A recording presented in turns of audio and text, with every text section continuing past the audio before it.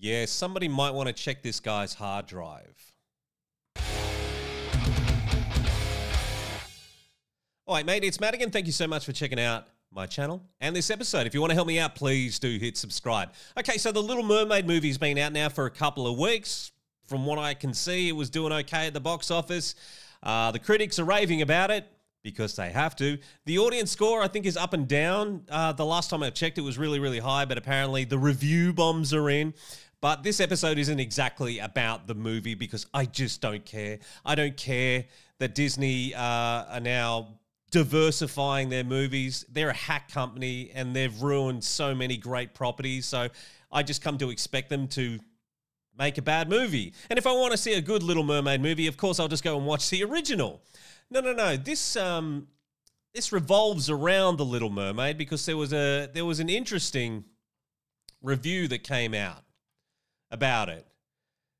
And it just made me go, that's kind of strange. It's a kids' movie. What am I talking about? New York Times reviewer bemoans lack of kink in Little Mermaid remake. Kink?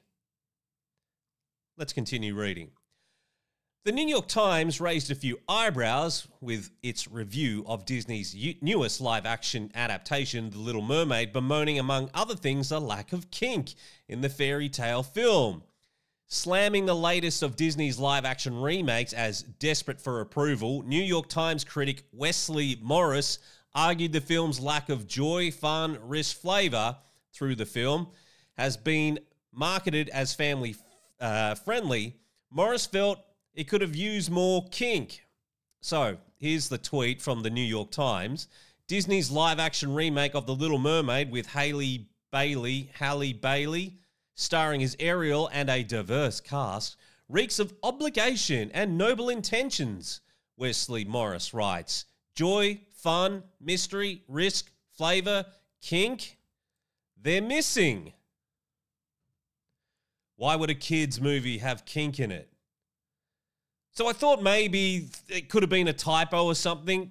So I jumped in and found the original article from the New York Times, The Little Mermaid's review.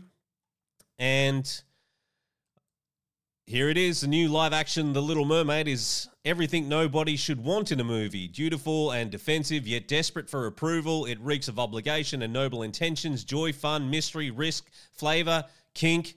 They're missing. So I've read the entire thing here just thinking, look, maybe he put it in there by mistake. And he clarifies a little bit later on what he meant by kink. And I'm sitting here and I'm reading it, and I'm not going to read you the whole thing because, you know, it's just full of goddamn identity politics as well. Like he calls out every single race and every single color of every single performer's skin. Just makes me sick. And I just couldn't find anything about it. He barely mentions the romance at all between the two protagonists. So why would he bemoan that there's no kink? It's a kids' film. What? Okay, so I thought maybe I don't understand the definition of the word kink. I thought, maybe I'm the sicko in, when I hear kink, I immediately go to sexual stuff.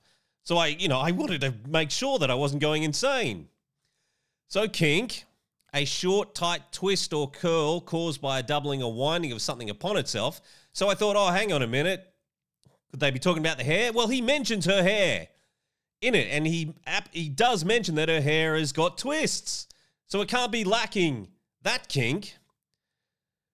A mental or physical peculiarity, a clever or unusual way of doing something, a cramp in some body part, an imperfection likely to cause difficulties in the operation of something, unconventional sexual taste or behavior. Why would unconventional sexual taste or behavior be in a kids' movie, Wesley? What did you expect to see? So I thought to myself, try to remember the original Little Mermaid. Was there any form of kink in that?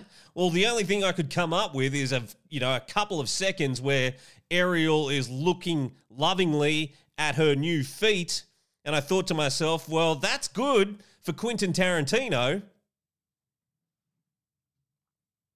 but there's no kink in The Little Mermaid. There doesn't need to be kink in a kid's film. Why did these people want kink shown to kids?